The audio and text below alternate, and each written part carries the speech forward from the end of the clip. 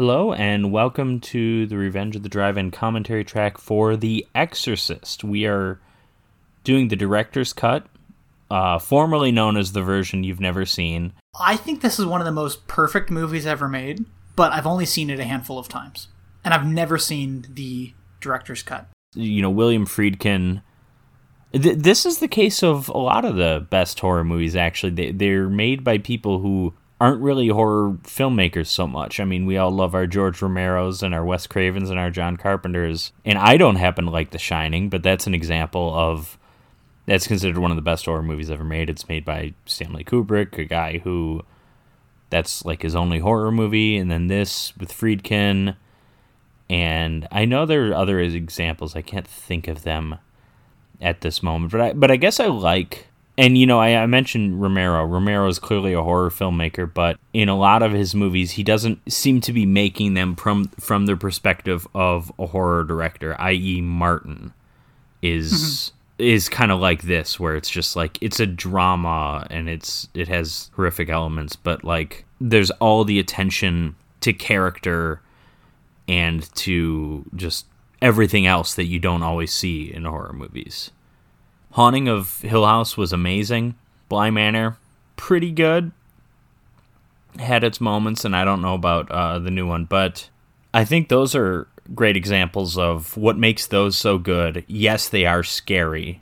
And I'm throwing Midnight Mass in here too. Yes, they are scary, but everything around the horror is so well done, like the characters, the drama, that A, it makes the horror more effective, but B, it just has so much more to offer than, like, because the last thing you want, because, you know, what's scary is subjective, just as, like, what's funny is subjective. And yes, yeah. If you go into something and it doesn't scare you and it leaves you very little else to kind of cling to, then what the hell do you get out of it? That's kind of like my thing with The Strangers.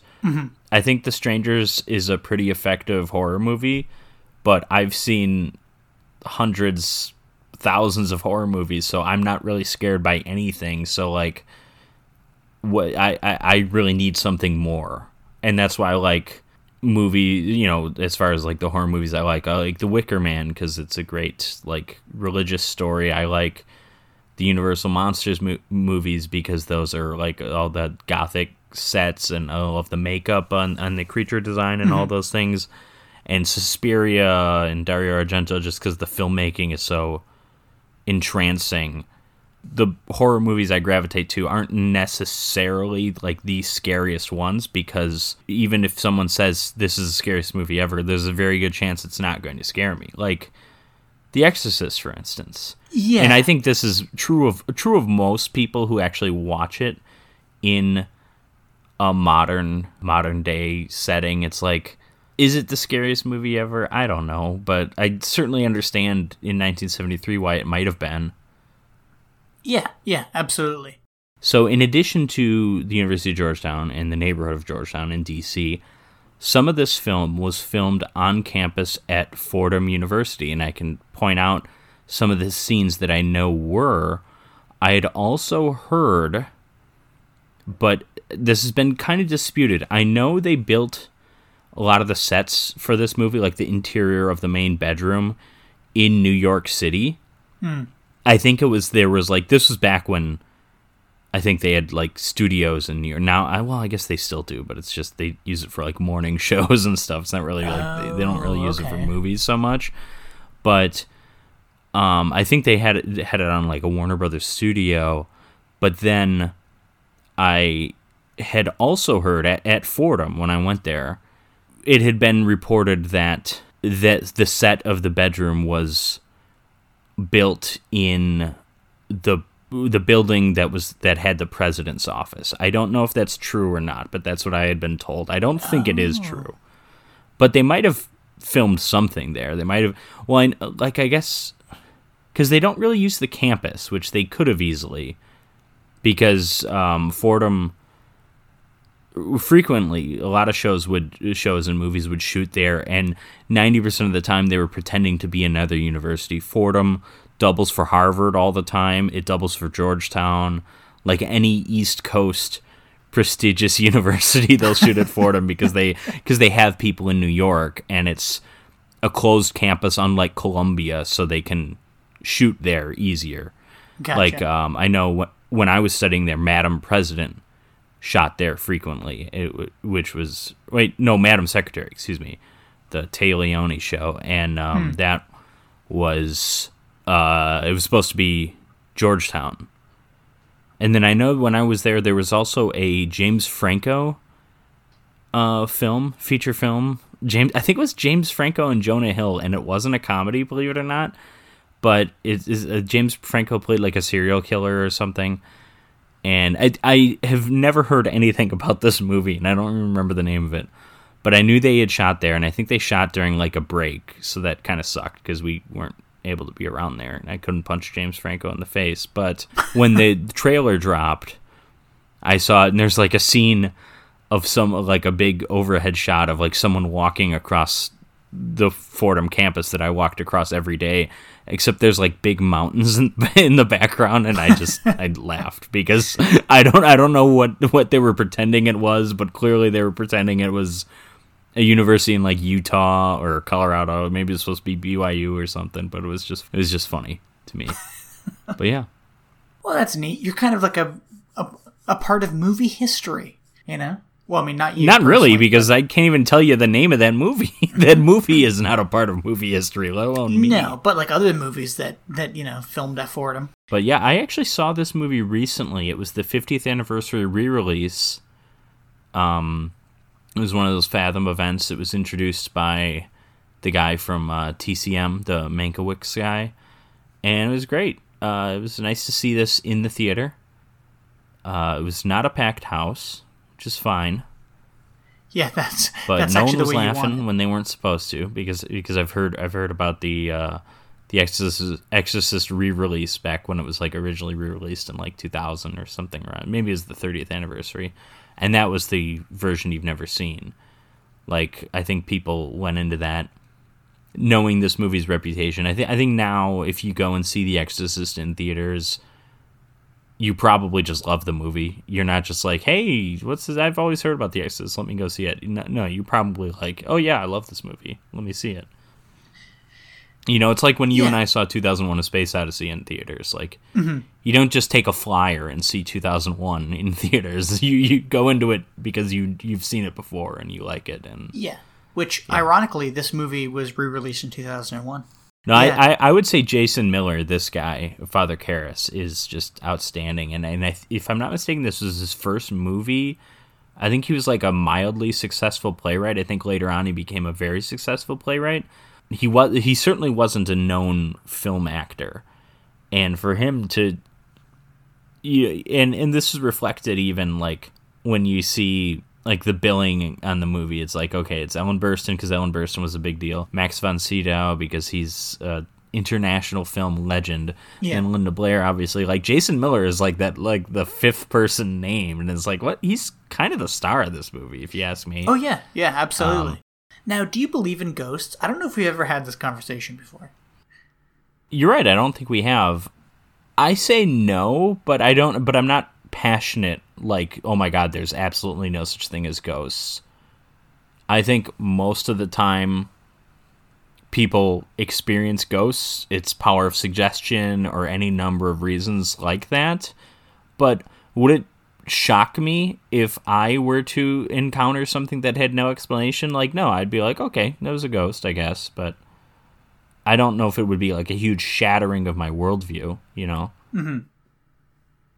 When I was a kid, I believed in ghosts, and this is a bit of a story, so buckle up. I used to live in Niagara Falls with my parents and my sister. Right. Every night, my Before mother you threw her over the falls. I did, yeah. And then she came back to haunt me. She damn it, she wasn't supposed to be in a barrel. But my mother used to come and tuck us into bed every night, right, in separate rooms. And I'm laying there. My mom comes and tucks me, and I'm like, 7 or something. And my mom walks away and leaves. She goes downstairs to hang out with my dad or whatever. And I see my sister walk past my bedroom door in the hallway.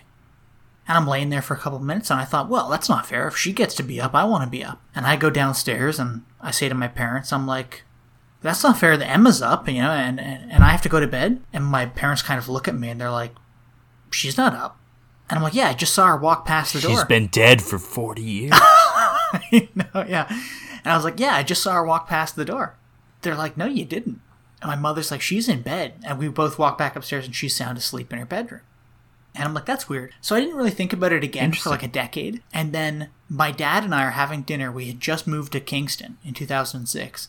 And we're having dinner. And I tell him this story. And he says to me, and I kid you not, he goes, I remember that story.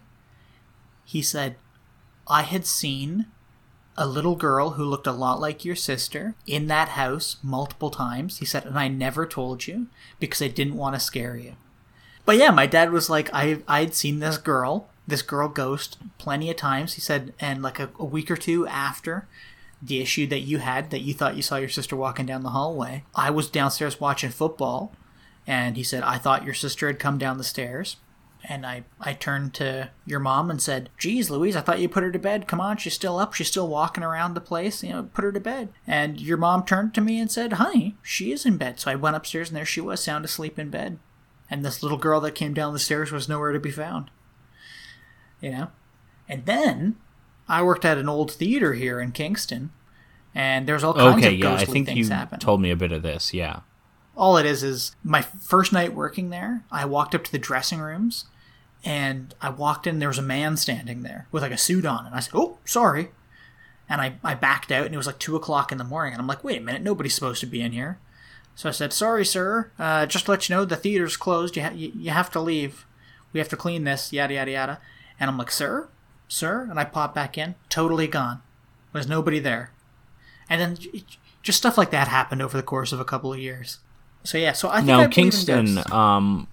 Kingston, like a lot of touristy cities, not that, I mean, Kingston's a tourist city for like a Canadian family that can't afford to leave Canada, right? It's not like you know what I mean though. It's like, listen, it's got exactly it's got as good a weather in all of Canada basically, and it's got water, it's pretty, but it's a bit of a touristy city as far as Canadian cities go. Mm-hmm. But like a lot of other cities, Kingston has the ghost tours. Do they highlight your theater in those ghost tours? Do you know? Did you ever see those people with like the black robes and lanterns walking around outside of your theater? I don't know if I don't think so, but I'll tell you though. Remember the show Ghost Hunters? And there was like a big bald guy, and then like a guy with like black hair. I mean, listen, I know what all these shows are, but I don't know the difference between any of them, and it's like, so I know vaguely what the show is, but there was one specifically called Ghost Hunters, and then they had like a spin-off show called Ghost Hunters International, but it was Ghost Hunters. I've heard of Ghost Hunters International in particular.